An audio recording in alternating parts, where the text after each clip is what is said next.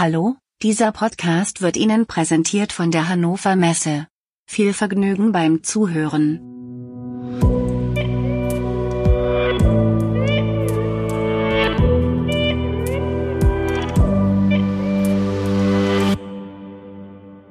Hallo liebe Zuhörerinnen und Zuhörer, willkommen zur Podcast-Folge Nummer 135 des Podcastes KI in der Industrie. Aus der Quarantäne grüßt Robert Weber nach München.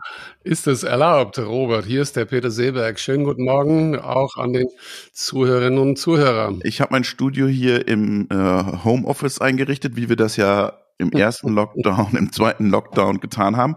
Und jetzt hat es uns erwischt und ich sitze in der Quarantäne. Und bin aber gut zufrieden, war ein bisschen müde, aber sonst alles gut. Und als Selbstständiger darfst du auch weiterarbeiten. Genau. Als Selbstständiger ist ja selbst und ständig, kennst du ja. Von daher, du bist ja auch selbstständig. Ne? Genau. Also von daher, aber nicht in Quarantäne, genau. Aber nicht in Quarantäne, genau. Wir können ja von überall arbeiten. Finde ich schon faszinierend. Unser Job ist ein Job, wo wir echt von überall arbeiten könnten. Ich könnte jetzt auch auf den Molukken sitzen, ja, oder so. Das erweitert sich, ne? Also es war vor ein paar Jahren, war das nur so ein paar hippe, junge Leute, junge so wie du, nicht alte so wie ich, die tatsächlich dann wo waren sie überall unterwegs? Portugal oder Thailand, Sri Lanka. Ja, genau. Costa Rica, genau. Über dort, wo ein WLAN ist und das High-End-Notebook hat man dabei, genau. Genau. Also wie gesagt, ich bin immer wieder fasziniert, dass man auch Umsatz aus dem Homeoffice machen kann, ja. Genau. Sehr gut. Lass uns sprechen heute über Low-Code. Da hast du eine tolle Geschichte gemacht. Aber lass uns erst sprechen über einen aktuellen Teil. Du hast einiges mitgebracht. Ich habe auch was mitgemacht. Lass mich mal anfangen. Ich rekapituliere nochmal auf unsere Folge Sepp Hochreiter und Jürgen Schmidhuber. Wir haben viel Feedback bekommen. Vielen Dank dafür. Wir freuen uns sehr. Gefordert wurde auch dann immer ein wiederkehrendes Format mit den beiden. Da müssen wir mal schauen, ob wir das hinbekommen. Aber wir haben schon zum Jürgen Schmidhuber gesagt, wir besuchen ihn mal in Saudi-Arabien, dass er uns da mal erklärt und vor Ort zeigt, was er da eigentlich macht. Am Roten Meer. Am Roten Meer. Vielleicht nehmen wir das dieses Jahr im Sommer mal in Angriff. Mhm. Obwohl, da ist es dann brutal heiß, ne? Weiß nicht, vielleicht eher im Herbst. Genau. Aber ganz interessant, wir haben ja dann noch kurz Nascence angesprochen, sein Unternehmen vom Jürgen Schmidhuber, wo er beteiligt ist oder wo er mit dabei ist. Und die machen jetzt auch einen AI Learning Courses, also einen Lernkurs. Das scheint sich ein Geschäftsmodell zu entwickeln. Wir haben Elements of AI, eher für die Allgemeinheit, die machen einen Business-Kurs, dann gibt's ganz viele andere Kurse, Coursera, und jetzt macht auch Nascence einen Kurs, der Ralf Haller hat das gepostet, ich mache da einen Link in die Shownotes, also alle machen jetzt Volksbildung sozusagen in KI und spezialisiert dann auch auf KI in der Industrie, also sehr interessant. Peter mit VDI oder Peter mit TAE. Jetzt musste natürlich, das wollte ich jetzt nicht so sagen. Nein, das jetzt nicht. Aber ist doch ein Riesenmarkt, der da auch entsteht, oder? Wahnsinn. Ja, es ist unglaublich differenziert. Ich sehe mittlerweile, ich schaue auf LinkedIn gerne unter dem Hashtag Künstliche Intelligenz, das Einzige, was ich quasi mache. Und da sieht man jeden 10., jeden 20. irgendwelche LinkedIn-Mitglieder, die dann bei LinkedIn Kurse machen. Das sind, glaube ich, teils relativ kleine. Es gibt auch längere Kurse. Dann gibt es das großes Angebot, was wir schon angeschaut haben, die Finnen auf Deutsch. Jetzt, was du gesagt hast, Nascence, ich mache, das sind dann bezahlte Kurse sind dann Zertifikatslehrgänge, ne? Ob das jetzt bei der TAE ist, in Esslingen oder beim VDI. Ich denke, der Mehrwert solcher Kurse, wenn die dann face-to-face stattfinden oder auch teils Blended Learning heißt es, ne, teils face-to-face, ist das Netzwerk, ist die Frage von anderen zu hören. Aber es gibt einen immer größeren Markt und ich denke, wir haben ja selber damit angefangen. Ne? Wir haben ja vor 3 Jahren quasi angefangen, wie du sagst, die Volksbildung für die künstliche Intelligenz. Ja, also wie gesagt, ein Riesenmarkt, der da entstanden ist über die letzten 2-3 Jahre.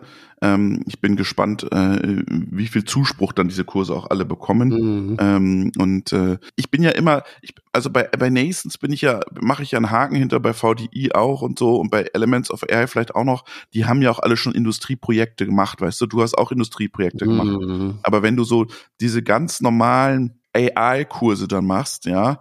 Ich weiß nicht, ob das immer unseren Industrieapplikationen hilfreich ist, aber da können wir ja nochmal vielleicht in einer anderen Folge zu diskutieren. Lass uns weitermachen im aktuellen Teil.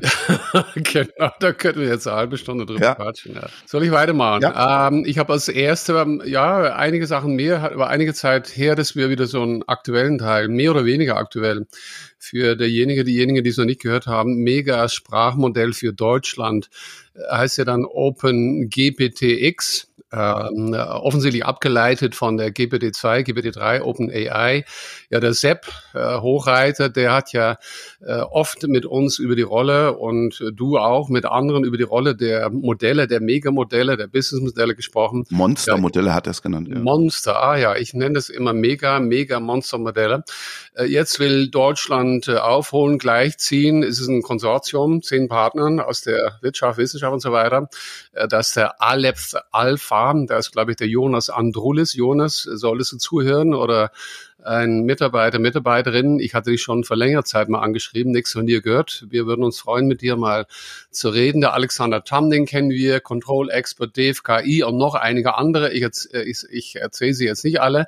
Und es gibt 2 Fraunhofer-Institute und das ist wichtig in dem Fall. Das ist das Intelligente Analyse Informationssysteme, IAIS, und integrierte Schaltung, IIS. Gibt es da eine Förderung vom Bundesministerium? Das ist auch wichtig, kurz zu sagen. Ja, es geht natürlich um digitale Souveränität, marktwirtschaftliche Unabhängigkeit, Silicon Valley, China und so weiter. Und ja, und es ist auch für kleinere Unternehmen. Der Professor Brobel, der war ja auch schon bei uns, der ist Institutsleiter vom IAIS. Meine Einschätzung, das heißt wirklich der Karl-Heinz Brandenburg war das vor 30, 35 Jahren hat er MP3, MP4 entwickelt, in eben diesen selben Fraunhofer Institut für integrierte Schaltungen. Was hatten wir davon? Was hatte die Welt davon? Ich glaube, später hat dann Fraunhofer tatsächlich angefangen, auch irgendwie Geld zu verlangen, aber bis dahin war das immer frei. Vor allem die Japaner damals, Sony, haben das alle umgesetzt in unseren Walkman. Diejenigen von Ihnen, von euch, die es damals schon in der Pubertät oder auch später gegeben hat. Bei den Chinesen, darüber schreiben wir, Robert, oder wir sprechen darüber, ist nicht immer klar oder doch klar, dass sehr stark der Staat mitmischt. Wir haben immer gesagt, man kann das nicht vergleichen. Bei uns sind es eher die private Institutionen. Und jetzt jetzt ist der Vergleich eben zu machen, bemerkenswert, sage ich, dass wo Microsoft ja 1 Milliarde in OpenAI reingesteckt hat vor ein paar Jahren. Da kommt jetzt das eine oder andere raus. Und jetzt Deutschland mit Steuergeldern von 15 Millionen. Was da rauskommt, werden wir dann sehen. Und die Frage ist auch, wo sind dann die Maschinenbauer, die Industriefirmen, wo sind sie? Eventuell arbeitet ihr schon längst daran und wartet, bis dieses Modell vielleicht fertig ist und setzt dann eure produktionstypische Sprache obendrauf. Wir sind sehr gespannt. Sehr, sehr schön. Was hast du noch im aktuellen Teil? Ja, dann gibt's Halbleiter für Europa. Das ist letzte Woche Dienstag, war das, glaube ich, ne? 3 Säulen der KI, wie ich immer sage, Daten, Algorithmen, Prozessoren. Jetzt hat ja der Breton, der Kommissar, diesen EU-Chips Act vorgelegt. Bis 2030 sollen 45 Milliarden Euro in Forschung, Pilotprojekte, Startups und Fabriken reingesteckt werden. Was ist dazu zu sagen? Es gibt immer mehr auch hier wieder, ich habe irgendwo anders gelesen, ich glaube auch unser neuer Wirtschaftsminister, der zielt in diese gleiche Richtung der Ziel-Economy. Da gibt es irgendein Buch von irgendeiner Person, ich weiß nicht, wer das ist, aber es hat alles mit diesem Man on the Moon zu tun. Man on the Moon, 1960er Jahre, das war der Kennedy. Ich habe das 10, 20 Jahre lang in meinen Präsentationen habe ich das immer darüber besprochen. Ne? A Ziel, Man on the Moon und dann die gesamte Wirtschaft, also eigentlich das ganze Land mitzubringen. Und das machen jetzt immer mehr. Und da haben wir jetzt ein zweites Beispiel, dass Europa auch sagt, nein, wir wollen unabhängiger werden. Und das ist, glaube ich, so eine Phase in Zeiten, wo überall Säbel, Rasseln stattfindet. Wir wollen gar nicht dran denken, aber zur gleichen Zeit auch einige andere Übernahmen nicht stattgefunden haben. Also bei uns war der deutsche Waferhersteller, der Siltronic, ist letzte Woche nicht durchgegangen. Also eben unser neuer Wirtschafts- und Energieminister, so heißt, glaube ich, die neue Abteilung hat es eben nicht durchgehen lassen, dass die taiwanesische Global Wafers diese Siltronic übernommen hätte.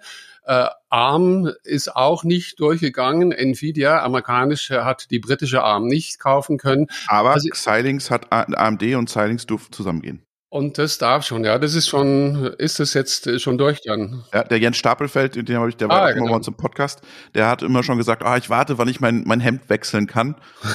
Und jetzt hat er, gestern oder vorgestern hat er ein neues Profilbild mit neuem Hemd gemacht, ja. Wirklich? Ja. Okay, gut. Dann ist das durch. Also das ist in Bezug zu den beiden anderen, vielleicht weiß ich nicht, wie strategisch der dann gewesen ist, aber ich denke mal, die ganz großen Technologiefirmen werden von den unterschiedlichen Blöcken, ob US, ob Asien oder ob Europa, immer stärker geschützt und in den eigenen Grenzen gehalten. Ja, du nennst es Zieleconomy, manche sagen auch, das ist Staatsökonomie, ne? Also jetzt haben wir viele staatliche Interventionen in einen Markt. Ganz genau. Muss man mal schauen, ob das funktioniert so, ne? Wir sind ja nicht so die... Ja. Also ich bin ja nicht so ein Freund davon, wenn der Staat immer in die Märkte reinfuscht oder reinpackt. Aber mal schauen, was da passiert. So genauso habe ich es auch gemeint. Und ich weiß persönlich nicht, wo ich da stehe, muss ich sagen. Und wenn man von Keynes hört, dann muss ich das immer wieder aufsuchen. Keynes ist auch wirklich derjenige, der sagt, der Staat soll antizyklisch sowas machen. Und auf Keynes ist das, Peter. Keynes. Spricht man das in Holland Keynes aus? Nein, siehst du, so gut kenne ich mich aus mit den volkswirtschaftlichen. Keynes ist das. Der Keynes. Ich hatte Keynes gesagt. Keynes. Ich muss sagen, als damals der KUKA übernommen wurde, dann fand ich das schon, habe ich gedacht, also du sagst, der Markt, bin ich mir nicht sicher, weil es ist in dem Sinne kein freier Markt, wie wir schon immer gesagt haben. Also wenn in China KI wahrscheinlich 95% der Staat das Geld da reinsteckt und sollen wir das dann wirklich zulassen? Gut, wir wollen diese Diskussion gar nicht haben. Aber ich sehe nur, was gerade stattfindet, dass immer mehr diese große wirtschaftliche Blöcke schon sagen, nein, also meine Perlen, meine wichtige Technologien, die kriegst du nicht, die behalten wir selber für uns. Ja, also es ist Keynes und es ist Keynesianer. Ja, Keynesche, damit du es fürs nächste Mal lernst, Peter. Gut, habe ich wieder was gelernt. Danke dir, Robert. Wieder was gelernt. Du hast noch 5 Hausaufgaben vor Deutschland. Ja, das sind dabei. Das sind nicht meine, die sind ja von dem Geschäftsführer von Nvidia Deutschland, der Ludwig von Reiche. Der hat es vor 2 Wochen irgendwo publiziert in dem Tagesspiegel Background, wo du auch schreibst. Und ich sage nur kurz die 5 Punkte. Er sagt Nummer 1, Bildung, Ausbildung beschleunigen, Wissen in die Breite tragen. Gut, damit haben wir heute angefangen. Ja. Und du und ich vor 3 Jahren oder waren es 4 Jahren sogar. Und wir haben ja immer gesagt, mit unseren Büchern, mit unserem Podcast, mit alles, was wir machen, die 500 Millionen Europäer, erstes Mal die 500 Millionen, eine Basisinformation über KI. Nummer 2 sagte, den Mittelstand ermutigen, auch das machen wir seit 3 Jahren, würde ich sagen. Dann sagt er drittens, Startup-Finanzierung zu verbessern. Nummer 4, umsichtig regulieren. Da sprechen wir ständig drüber. Ich habe morgen mit dem Christoph Legard, geht es ja um KI-Normierungsroadmap. Wir hatten schon gesprochen, auch mit dem TÜV-Verband, und dann gibt's immer wieder hin und her, auch jetzt mit dem Jürgen und Sepp, sehr positiv, aber auch der eine oder andere sagt, wir regulieren und hören gar nicht auf zu regulieren und wir haben keine Zeit, um was zu machen.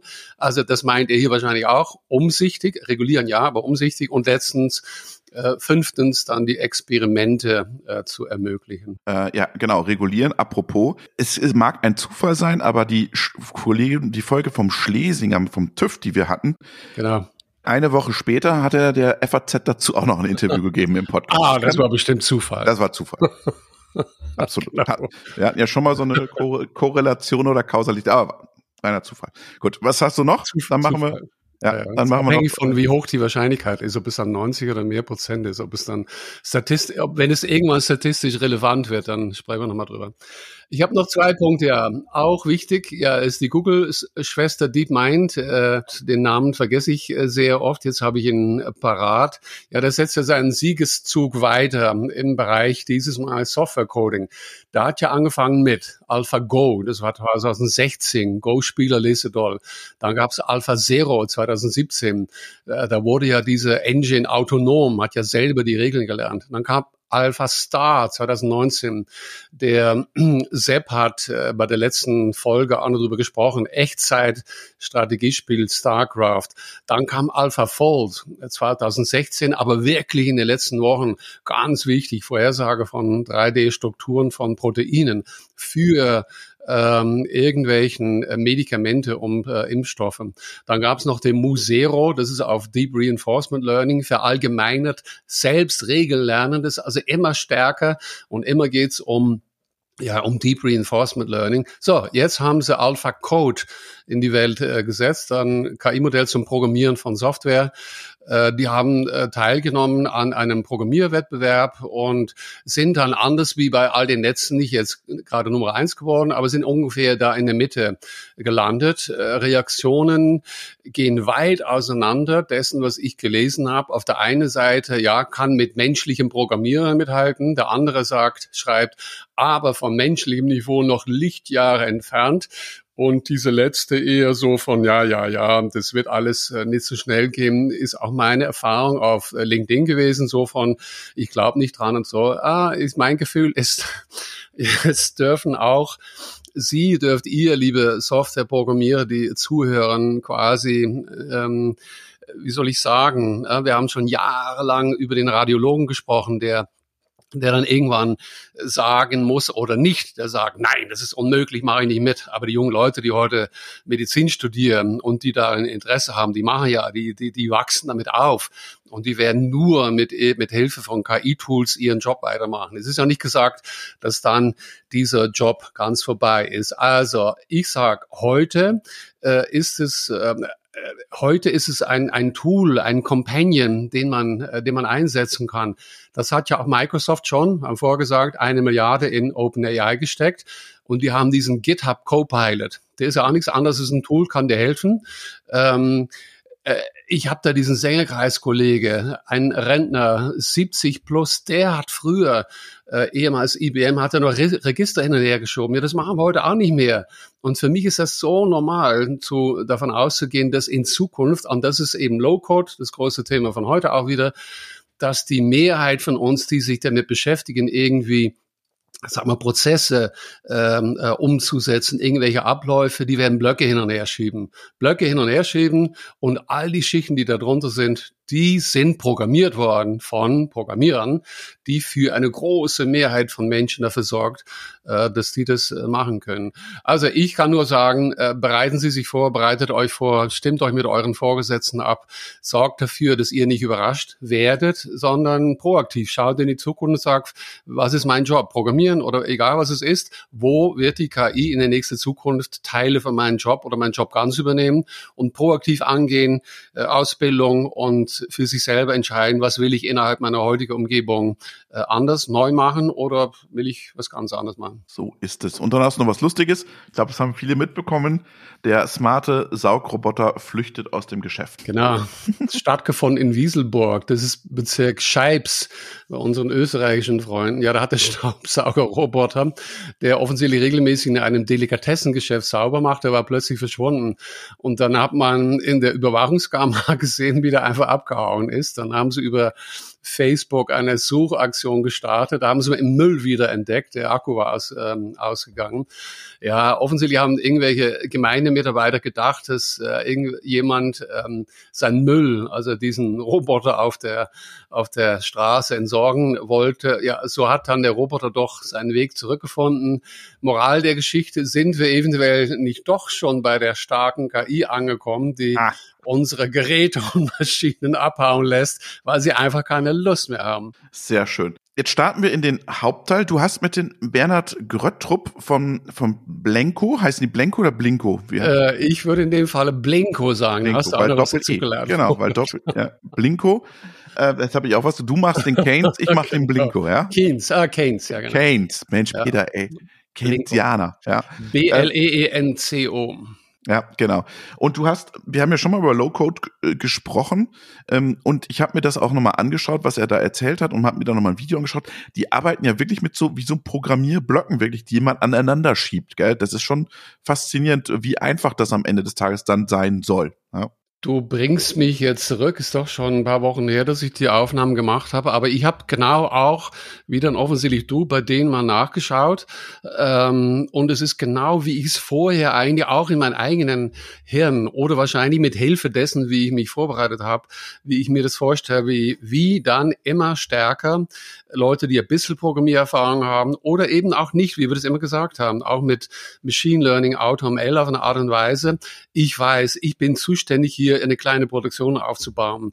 Dann nehme ich ein Eingabemodul, weiß ich nicht, Eingabe.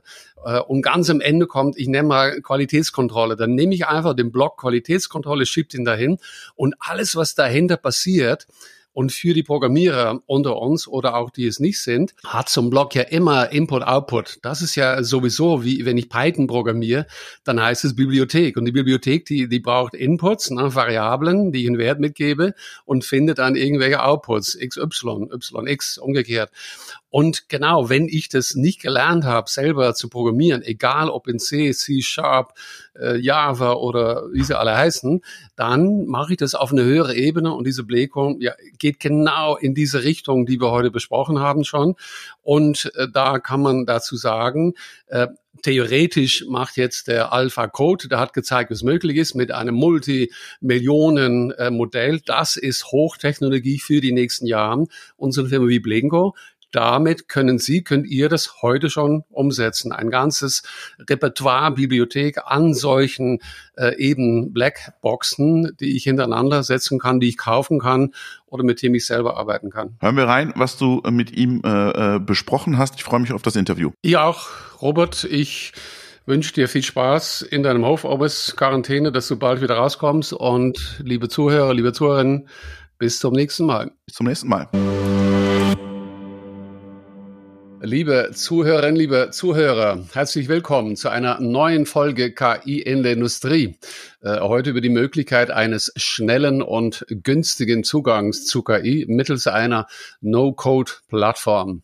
Ja, mir zugeschaltet ist Bernhard Gröttrup. Ich hoffe, ich habe es auch jetzt wieder richtig gesagt. Er ist CTO des Münchner Startups Blinko. Grüß dich, Bernhard. Hallo Peter, vielen Dank. Das war richtig ausgesprochen. Gut, freue ich mich. Stell dich doch bitte kurz den Zuhörern vor. Wo kommst du her und was hast du eventuell schon vor Blinko gemacht? Ich komme aus München. Blinko ist auch in München ansässig. Davor habe ich hauptsächlich studiert. Informatik, Mathematik, Medieninformatik. Und bin dann eigentlich direkt von der Uni zu Blinko gekommen. Habe davor an der Uni Tutorjobs gemacht, mich dann nach einem neuen Job umgeschaut, weil ich mal wieder was anderes machen wollte und bin dann hängen geblieben, weil unser CEO Hermann mich ziemlich begeistert hat mit seiner Vision. Also ordentliche Vorstellungen gehabt, was man machen kann, sehr engagiert und wollte auch gleichzeitig was Gutes für die Menschheit tun. Das hat mich dann überzeugt. Da hast du mich und uns, denke ich, schon neugierig gemacht. Was hat er denn für eine Vision, dein Kollege, ich glaube CEO ist er nicht. Erzähl mal, wofür steht Blinko? Hat der Name übrigens auch eine bestimmte Bedeutung? Was ist euer USP? Was ist euer Angebot an die Welt? Ja, der Name ist abgeleitet von dem Ort, an dem die Firma ursprünglich gegründet wurde. Es ist die Blumenau Intelligence Company mit ein bisschen Verfälschung im Namen, damit es schöner aussieht. Es wurde vor 4 Jahren gegründet in Blumenau, wie man vom Namen ableiten kann. Und der erste Ansatz war, dass wir die Sicherheit von Menschen verbessern wollten, in verschiedenen Applikationen durch die Anwendung von KI. Und im Laufe der Zeit sind wir dazu übergegangen, dass wir KI für alle zugänglich machen wollen, die Forschung und die Industrie zusammenbringen wollen, um insgesamt das Angebot der KI zu verbessern. Die Plattform, die wir dafür entwickeln, bietet No-Code-Lösungen für AI, indem wir verschiedene Building Blocks, Komponenten mit vorgefertigten KI-Lösungen anbieten, die dann visuell zusammengesetzt werden können zu den Lösungen, die für die individuellen Anforderungen gut sind. Sehr gut, kommen wir nachher bestimmt drauf. Ich bin schon quasi davon ausgegangen, ich meine, das Wort spricht für sich, aber das kannst du gerne nochmal nachher etwas detaillierter erklären, was überhaupt No-Code ist.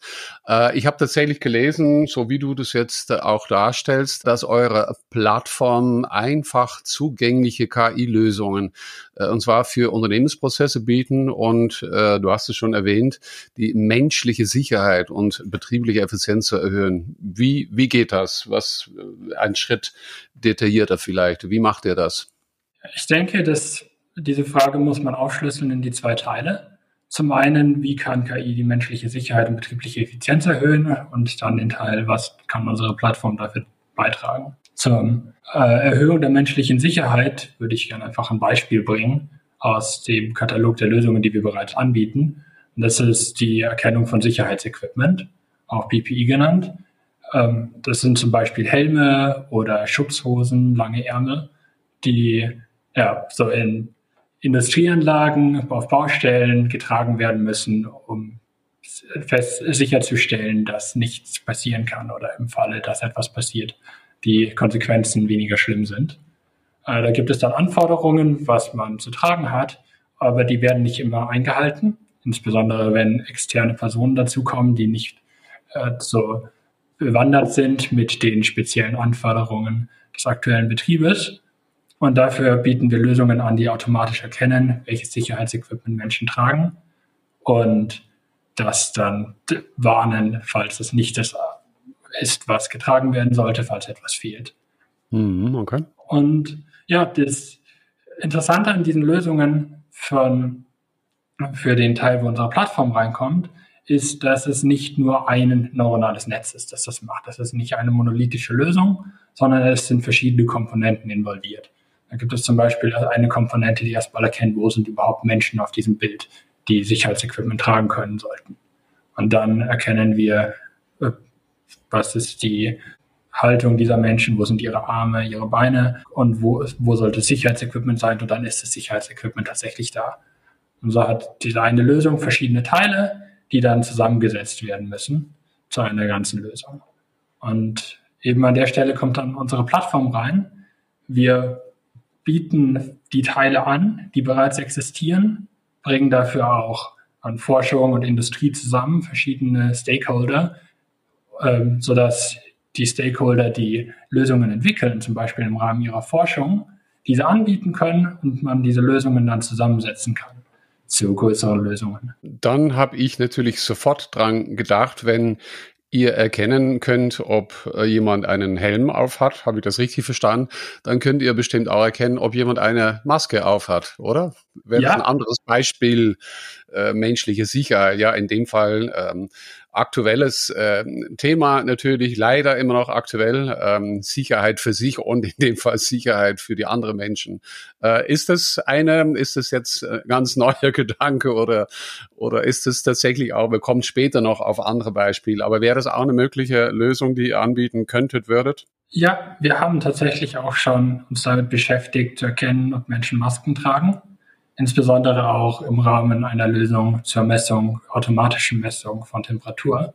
Es war jetzt zu Beginn der Pandemie ein sehr großes Thema, das wir Unternehmen dann kostenlos angeboten haben, eine Lösung zum automatischen Messen von Fieber um dann zu erkennen, ob die entsprechenden Personen zum Betriebsarzt müssen, um einmal zu checken, ob jetzt etwas nicht stimmt. Und dazu war es dann natürlich auch wichtig, oder war es wichtig zu wissen, ob sie Masken trugen, weil wir teilweise das Fieber im Rachen gemessen haben und das geht dann mit Maske nicht.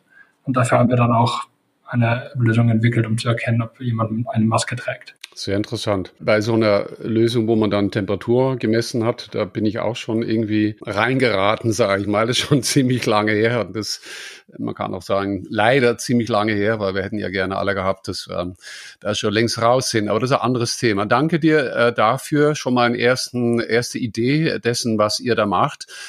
Und du hast auch schon, und habt das irgendwo gelesen, darüber gesprochen, dass Forschungs-Entwicklungsabteilungen, ich denke von euren Kunden dann, kannst du nachher darüber reden, Tools und Komponenten bekommen, um eigene KI-Lösungen ohne Programmierarbeit selbst zu entwickeln und zu pflegen. Kannst du darüber etwas mehr erzählen? Ja, die Entwicklungsabteilungen und Forschung genau der Unternehmen, die Tools und Komponenten entwickeln wollen zum Beispiel, brauchen natürlich wenn wir jetzt eine gesamte Lösung uns anschauen, in unserer Plattform brauchen sie die Komponenten, um diese zusammenzusetzen. Und das soll gehen, ohne dass sie diese Komponenten selbst programmieren müssen. Und im Idealfall, falls alle wichtigen Komponenten vorhanden sind, sollte es möglich sein, einfach nur per Drag and Drop und Ziehen von Verbindungen etwas zu erstellen, was dem eigenen Use Case genügt. Und dazu wollen wir Forscher, andere Entwickler zusammenbringen, auch unsere eigenen Komponenten einbringen. Aktuell sind es vor allem unsere eigenen Komponenten, die diese KI-Lösungen dann bereitstellen. Das kann zum Beispiel die Sachen sein, die ich vorhin erwähnt habe, Object Detection, zum Beispiel für Menschen, Object Classification, sind bestimmte Objekte im Bild vorhanden oder nicht. Und da gibt es diverse Forschungsarbeit, die getätigt wird. Das entwickelt sich ständig weiter in einem rasanten Tempo. Und da wird es dann wichtig, dass es eine Plattform gibt, mit der die Lösungen, die neu entwickelt wurden und jetzt State of the Art sind, auch direkt wieder in die Produktion kommen können und nicht nur in der Forschung verbleiben. Und die Forscher zum Beispiel haben auch ein Interesse daran, dass das passiert. Wir haben User Studies durchgeführt mit Forschern an verschiedenen Universitäten und herausgefunden, dass diese auch selbst eine große Motivation haben, die Forschung, die sie betreiben, in die Praxis umzusetzen und zu erfahren, dass sie auch einen Beitrag leisten, der tatsächlich etwas bewirkt und nicht nur dann in den Forschungsbüchern verbleibt. Was ja im Allgemeinen vor allem jetzt in Europa als eher unsere Schwäche gesehen wird. Wir haben ja sehr viel Basis oder auch schon angewandte Research, aber die Umsetzung eben in so eine Lösung, wie ihr sie jetzt habt oder auch bei anderen, die ist typischerweise, sehr viel geringer, wie das zum Beispiel in Amerika oder weiß ich jetzt weniger in China auch der Fall ist. Du hast jetzt schon ansatzweise schon damit auch No-Code, denke ich, quasi definiert oder schon mal ansatzweise erklärt, Drag and Drop. Und ich verstehe dann als ein Beispiel oder ich frage dich dann so mal, muss mir das tatsächlich vorstellen und wir haben auch schon sehr oft drüber gesprochen, das ist dann für den, ich nenne es mal den Domänenexperten, also derjenige, egal in welchem Bereich, zuständig ist für das, was um sie herum passiert und sagt, ich will jetzt da was organisieren, wird mich normalerweise mit einem Programmierer, mit der IT-Abteilung zusammensetzen und ihr wollt diesen Menschen befähigen und wenn ich es richtig verstehe, bietet ihr dem, ich nenne es jetzt mal Blackboxes an und ob die dann aufgebrochen werden müssen wir später auch nochmal besprechen und eine Blackbox wäre Gesicht erkennen oder so, ich weiß nicht, etwas erkennen und ihr gibt diese Person die Möglichkeit, diese Blöcke hintereinander zu schieben, zu sagen, okay, ich will irgendwo was erkennen und dann will ich noch B und C und D und der kann dann, du sagst Drag and Drop, diese Blackboxes hintereinander schieben und vielleicht mit einem bestimmte kleine Änderung, weiß ich jetzt nicht, dann auf eine hohe Ebene programmieren. Ist das, wie man sich das ungefähr vorstellen kann? Genau, das ist die grundlegende Idee. Bei den Blackboxes, hast du selbst gesagt, müssen wir natürlich noch mal drüber reden, weil es ist bis zu einem gewissen Grad nicht gewünscht, dass es tatsächlich Blackboxes verbleiben. Aber ja, grundsätzlich ist in den Details wird es dann natürlich noch etwas komplizierter. Die Idee sieht ja eigentlich offensichtlich aus, aber es hat trotzdem noch niemand gemacht, weil es nicht einfach ist. Ich habe auch gehört, ihr hattet schon Folgen dazu, die Usability von KI-Lösungen. Das ist nicht einfach, hier tatsächlich etwas bereitzustellen, was sowohl offensichtlich ist, was man tun soll, sich nicht KI-Experten daran einfinden können und es benutzen und gleichzeitig alles zur Verfügung steht, was man braucht, um die Lösung dann tatsächlich selbst zusammenzubasteln. Sehr gut. Verstehe ich es richtig, dass diese Blackboxes oder so, dass ihr dabei seid, quasi diese zu entwickeln, und weiß ich nicht, ob es schon welche gibt, aber dass ihr dann in der nächsten kommenden Zeit das erweitern werdet? Oder ich meine, diese No-Code-Lösung, ist die jetzt fertig oder gibt es die im Ansatz, und wie gesagt, wird die dann immer von ihrem Repertoire her immer weiterentwickelt werden? Also wir haben aktuell eine Version, die wir intern benutzen, um die Lösungen für unsere Kunden, die wir bereits haben, bereitzustellen. Wir sind dabei, demnächst dann eine erste Alpha-Version rauszubringen, die auch andere benutzen können, außerhalb von Blinko. Und wir haben dann auch vor, diese Lösung zum Beispiel an Universitäten rauszugeben, kostenlos, dass sie dort auch dann benutzt werden können. Und was die Blackbox-Entwicklung dann angeht, wie gesagt, habe ich auch schon erwähnt, werden wir dann versuchen, dass Forscher sich dort auch einbringen können, und wir entwickeln auch selbst welche, wie du gesagt hast. Das ist aktuell ein großer Teil von dem, was wir noch machen. Allerdings ist der Plan dann auch, einen Marktplatz zu entwickeln, in dem diese Lösungen angeboten werden können, an dem jeder sich selbst beteiligen kann. Also es gibt die Forscher, es gibt die internen IT-Abteilungen, es gibt vielleicht Entwickler, die sich einfach dafür interessieren und das gerne selbst etwas entwickeln würden, etwas implementieren würden, was es bereits gibt aus der Forschung. Es gibt uns, und all diese verschiedenen Stakeholder haben unterschiedliche Interessen und unterschiedliche Motivationen, wieso sie Blackbox-Komponenten einbringen sollten. Aber wir versuchen, diese Stakeholder alle zusammenzubringen. Lass uns mal bei diesem Gedankenmarktplatz bleiben. Das ist ein sehr aktueller Gedanke seit einigen Monaten eigentlich. Und angefangen haben wir, initiiert vom Sepp Hochreiter, LSTM-Erfinder, der auch regelmäßig bei uns zu Besuch ist. Und da ging es dann eigentlich darum, dass Modelle irgendwann kreiert werden und am Marktplatz für Modelle sozusagen. Jetzt, das ist nicht dasselbe, denke ich, aber vielleicht können wir da kurz drüber reden, ein Marktplatz für Modelle. Und wir haben dann mittlerweile auch gehört, ob man solche Modelle dann patentieren lassen kann oder nicht und so weiter und so fort. Habt ihr schon weiter drüber nachgedacht? Also jetzt nicht Modelle in dem Fall, aber solche, ja, was sind das dann? Komponenten, Blackboxen, vielleicht gibt es ja noch ein anderes Wort dafür, die ihr dann auf den Markt bringen würdet, die man eben in so einer Drag-and-Drop-Lösung dann anbieten kann und so einen Domain-Experten zu befähigen. Dann musst du mir jetzt noch einmal Nachhilfe geben. Was genau ist die Definition von Modellen in diesem Zusammenhang? Ja, genau. Also ich denke, in dem Fall, was ich gehört habe, sind es ja nicht Modelle, die ihr macht. Also Modelle in dem Fall, ich sage, ich habe irgendeine Maschine und die Maschine, die generiert irgendwelche Daten und aus diesen Daten holen meine Algorithmen Informationen und bringen die ja zurück in einem Modell. Und dieses Modell, was ja diese Maschine quasi abbildet, kann ich ja auch abhängig davon, wo ich es kreiert habe, ob das jetzt in TensorFlow oder in eine eigene, ganz andere Lösung kreiert habe, kann ich ja auch austauschen über dieses Onyx zum Beispiel. Aber was ich von euch gehört habe, das macht ihr vielleicht auch, weiß ich jetzt nicht. Aber die Blackboxen, von denen wir bis jetzt gesprochen haben, das sind ja Blackboxen, zum Beispiel Gesichter erkennen, hast du gesagt. Es ist ja auch eine algorithmische Fähigkeit, die da drin steckt. Und die wollt ihr ja den Nicht-Programmierer, ich nenne es den Domain-Experten, zur Verfügung stellen. Und du sagst, da wird es dann irgendwann einen Marktplatz geben. Und da wollte ich ja eigentlich drauf eingehen. Vielleicht gibt es irgendwann einen Marktplatz für Modelle, die Artefakte, Maschinen und so weiter abbilden.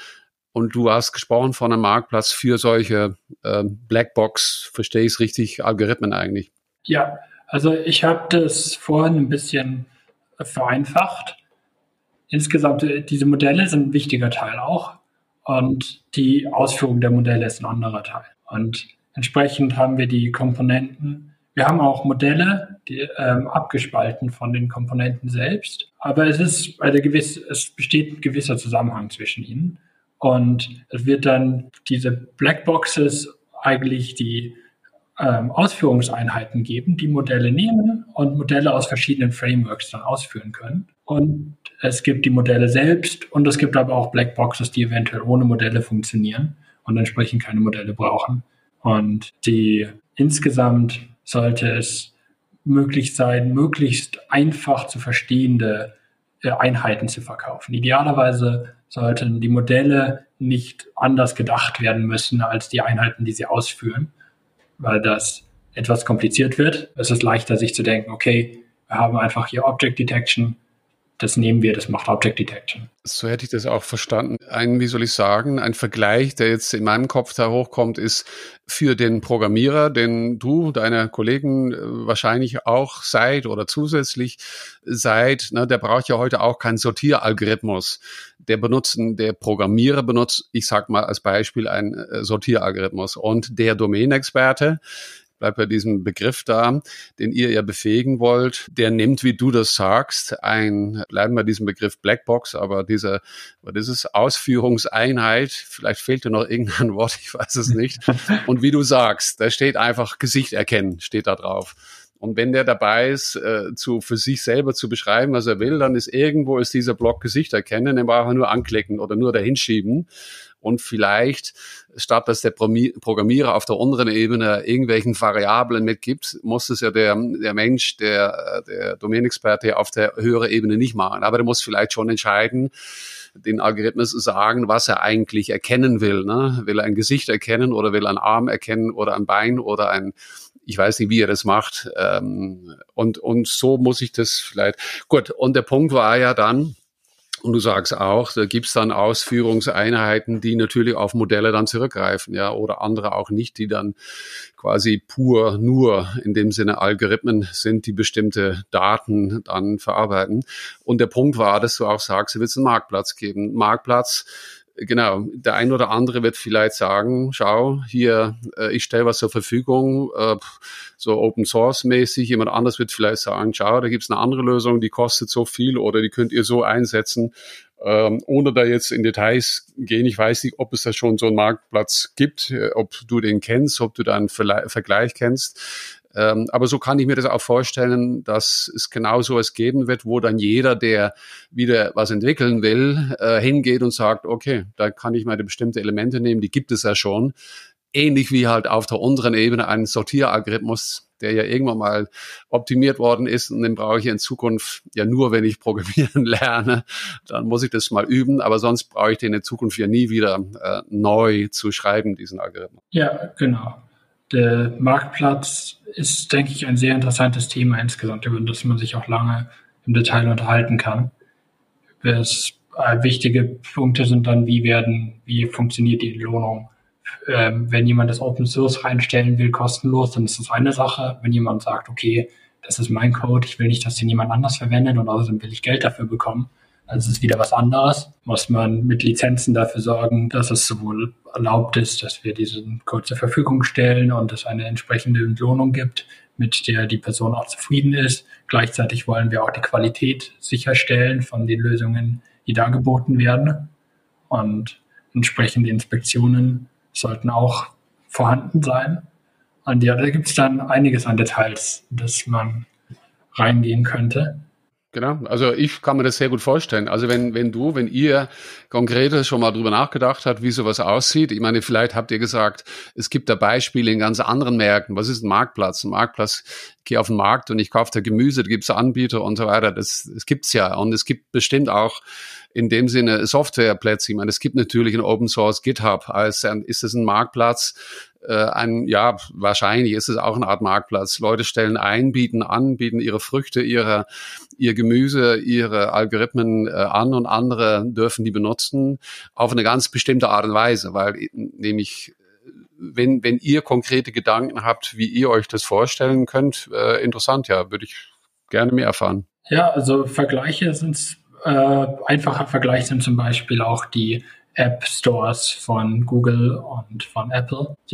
Bei Apple insbesondere gibt es sehr genaue Code Reviews, wenn man da etwas reinstellen will, um ein hohes Maß an Qualität sicherzustellen. Und entsprechend haben wir auch das Ziel, dass wir sicherstellen, dass zumindest die Komponenten, die für uns empfohlen werden, auch den Qualitätsstandards genügen, die wir erreichen wollen. Also das wäre dann der Apple-Ansatz quasi, ja. Also es kommt nichts in dem Apple Store, was nicht von Apple irgendwie vorher freigegeben ist, um eine bestimmte Qualität und innerhalb bestimmten, moralischen Grenzen in dem Fall auch draußen gehen würde, ja.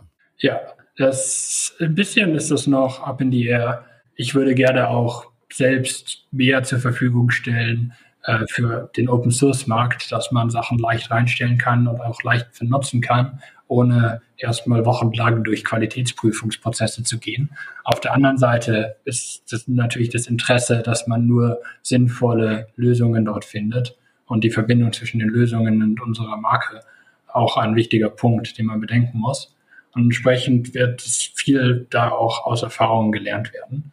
Aber die Taktiken, die wir definitiv zur Verfügung stellen und betreiben wollen, wären, dass es zum Beispiel automatische Überprüfung von Models anhand von existenten Datensätzen gibt, sofern diese existieren, dass wenn wir ein Object Detection Model reinstellen, gibt es schon einiges an Arbeit dazu. Es gibt klare Datensätze, öffentliche, es gibt einige private Datensätze, dass man automatisch überprüfen kann, hey, wie sieht das bei den Benchmarks aus, dieses Modell, das ich da jetzt kaufen könnte?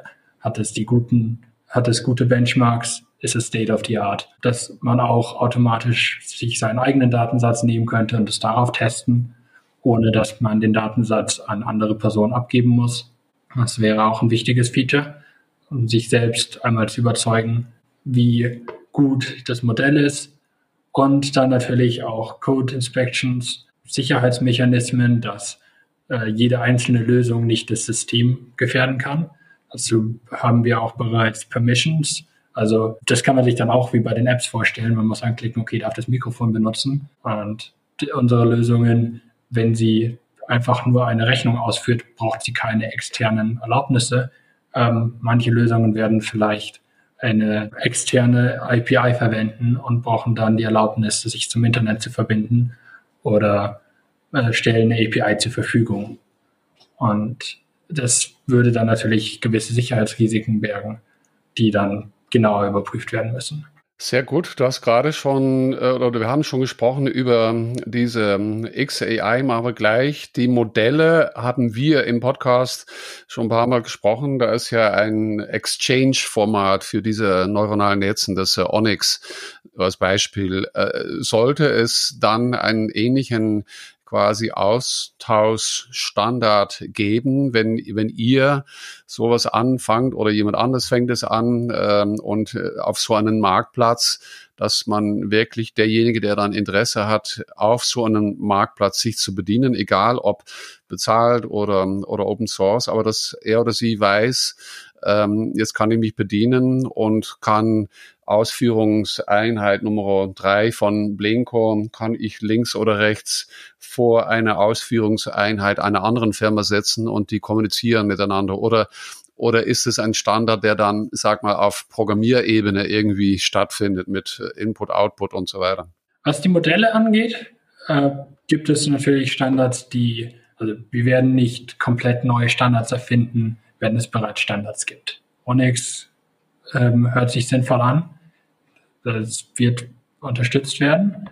Und auf der Ebene von Komponenten, die man selbst programmiert, gibt es natürlich ein Programmierinterface. Und da haben wir ein Streaming-Interface, wo auf der einen Seite kommen Daten rein, auf der anderen Seite kommen Daten raus, mit gewissen Bedingungen an die Ausführdetails, wie ob es eine 1:1 Übersetzung ist. Und also es ist vielleicht ein bisschen zu technisch auf der Programmierseite. Wenn man eine Komponente programmiert, gibt es ein Programmierinterface. Genau, gut, genau. Also da brauchst du dann nicht einen extra Austauschstandard, ähnlich wie ein Onyx zum Beispiel, sondern das geht dann auf der Programmierebene. Ja. Gut, No-Code für alle, im Sinne von, wer sind eure Zielkunden? Ich meine, irgendwann können es ja alle, die in allen Märkten, die man sich nur vorstellen kann, aber fangt ihr irgendwo Konkretes an? Du hast schon ein Beispiel genannt, bestimmte Teilmärkte. Wir sind in der Industrie. Habt ihr da ganz konkrete Firmen vor Augen, von denen ihr gerne möchtet, dass die eure Lösungen nutzen würden? Wir haben aktuell bereits Kunden, die uns stark unterstützen und auf die wir uns aktuell fokussieren.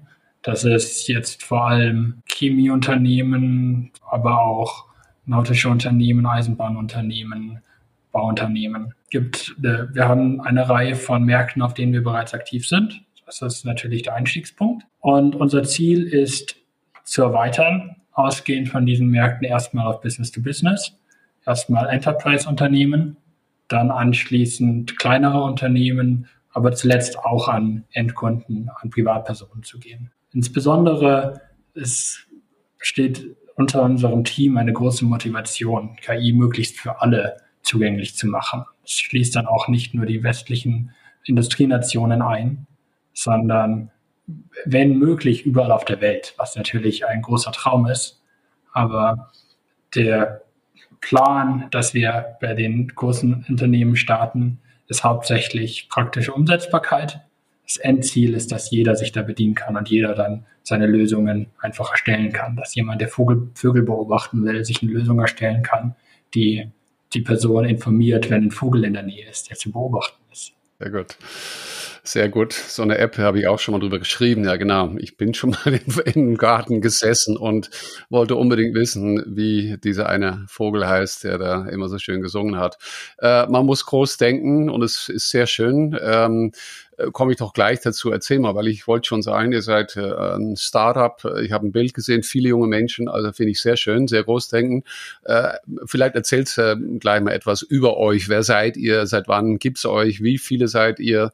Und vielleicht dazu auch gleich noch, wollt ihr wachsen? Also sucht ihr Leute und was tut ihr heute und was sollten dann solche Menschen, die vielleicht Interesse hätten, bei euch mitzumachen, was sollten die mitbringen? Gleich erstmal die direkte Antwort, ja, wir suchen Menschen dringend, wir wollen wachsen. Und jetzt zum Rest und dann auch zur genauen Antwort.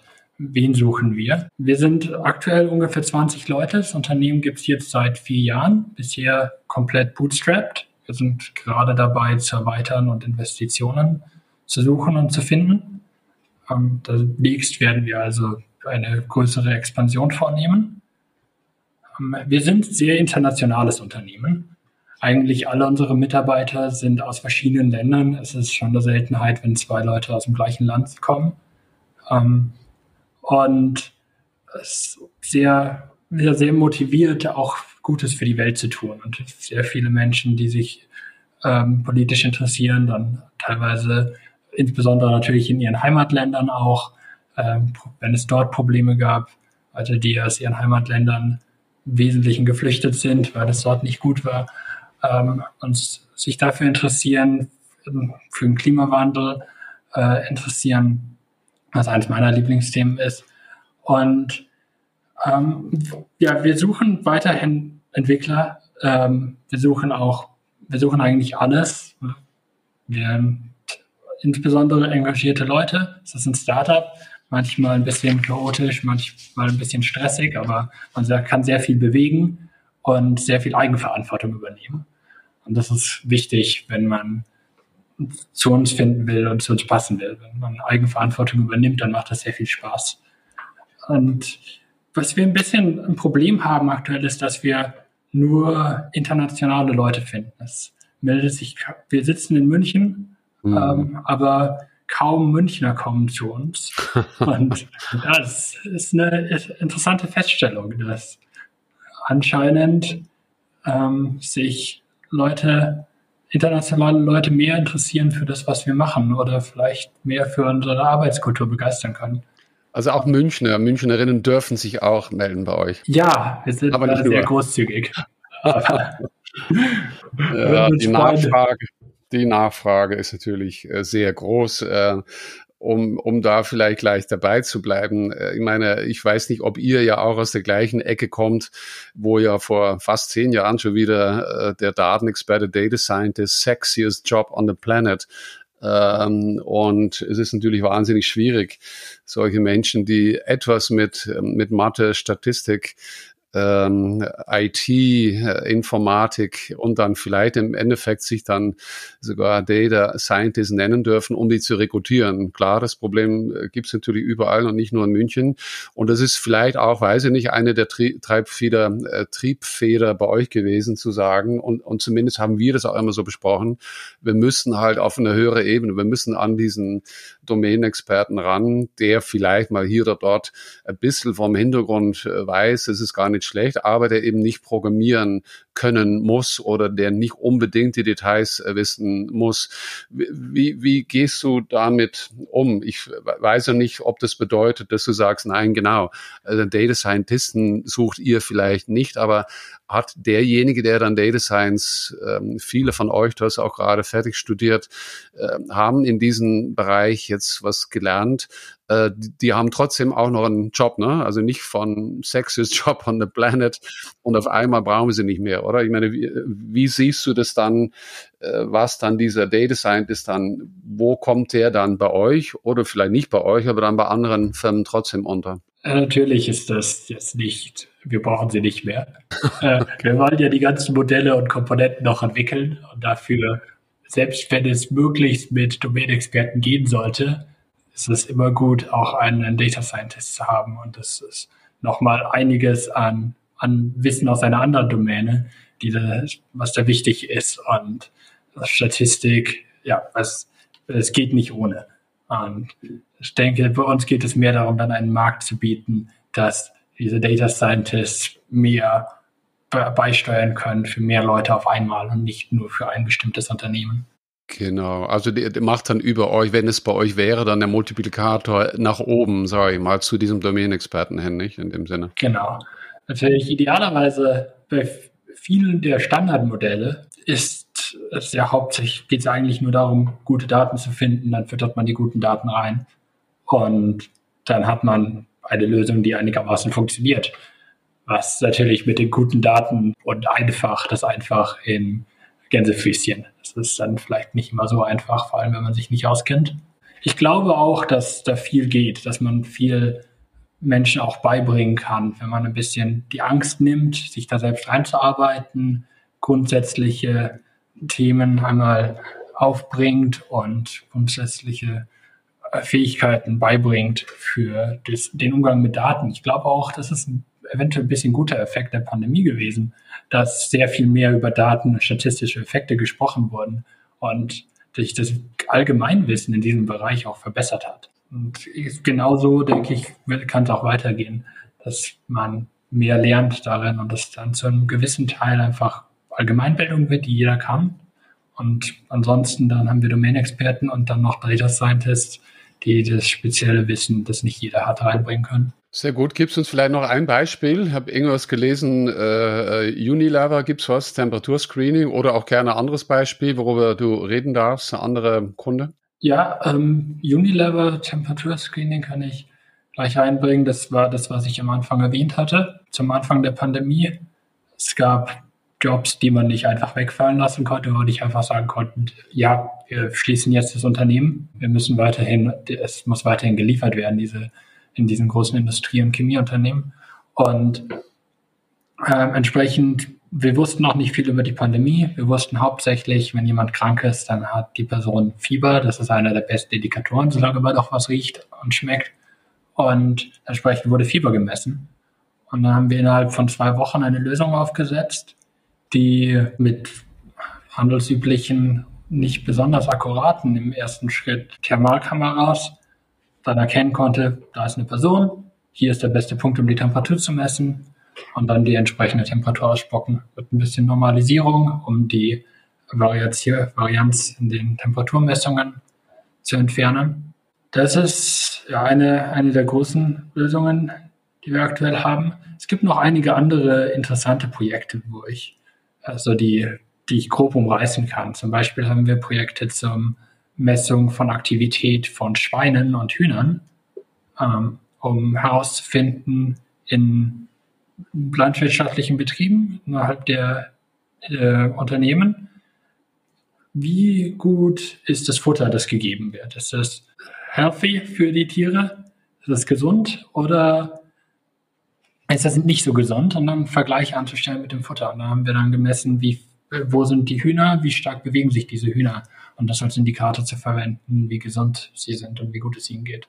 Sehr gut. Ich habe gehört, der neue Landwirtschaftsminister in Spe, der will ja das Tierwohl verbessern. Also wenn ich höre, ist das vielleicht eine App, die genau oder eine Lösung, die genau in diese Richtung geht. 2 Fragen noch, die noch unbeantwortet geblieben sind. Wir hatten gesprochen über diese Blackboxes und irgendwo ist es vielleicht wichtig, sicher, wenn dann diese KI-Verordnung der Europäischen Kommission dann irgendwann umgesetzt wird, um die eine oder andere Blackbox aufzubrechen, also im Sinne von Explainable AI, erklärende KI. Das nimmt ihr mit, so auch, also im Sinne von die Fähigkeit ist da, ihr wisst, dass das notwendig ist und stellt es dann zur Verfügung? Ja, die genaue Erklärbarkeit, wie viel man erklären muss, hängt ja vom Einsatzgebiet ab und was genau getan wird.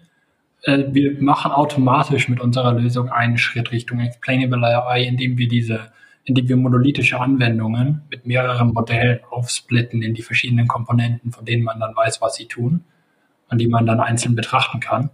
Das macht es schon mal deutlich übersichtlicher und deutlich erklärbarer. Aber dann natürlich gibt es auch wieder verschiedene Ansätze, die wir zusätzlich verwenden werden müssen, um die Lösungen dann zu erklären.